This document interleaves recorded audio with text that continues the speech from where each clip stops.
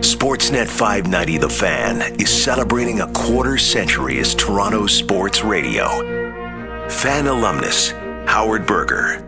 Back in 1994, there was no social media. The internet was just starting.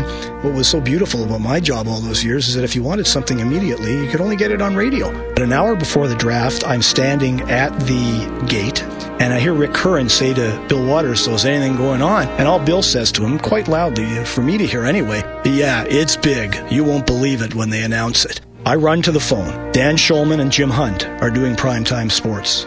I go on with Dan and Shaky. I said, "Guys, my ears were somewhere where they shouldn't have been right now, and I heard that what is going to be announced very soon is big, so something has been done." Just as I'm saying has been done, to my right, a man that I recognize sticks a sheet of paper under my nose. He's got these particulars of a trade with the Quebec Nordique that involves Wendell Clark and involves Matt Sundin coming back to the Leafs. I said, "Dan, I've been given information here on a trade that I'm told by a source, a very good source, has been made and will be announced soon by Gary Bettman." And I'm rhyming off the names of this trade. And I'm dying because here I am going with it live.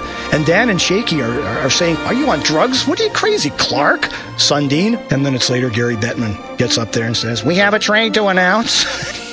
Thank you for making us a part of Canada's incredible sports history and its future.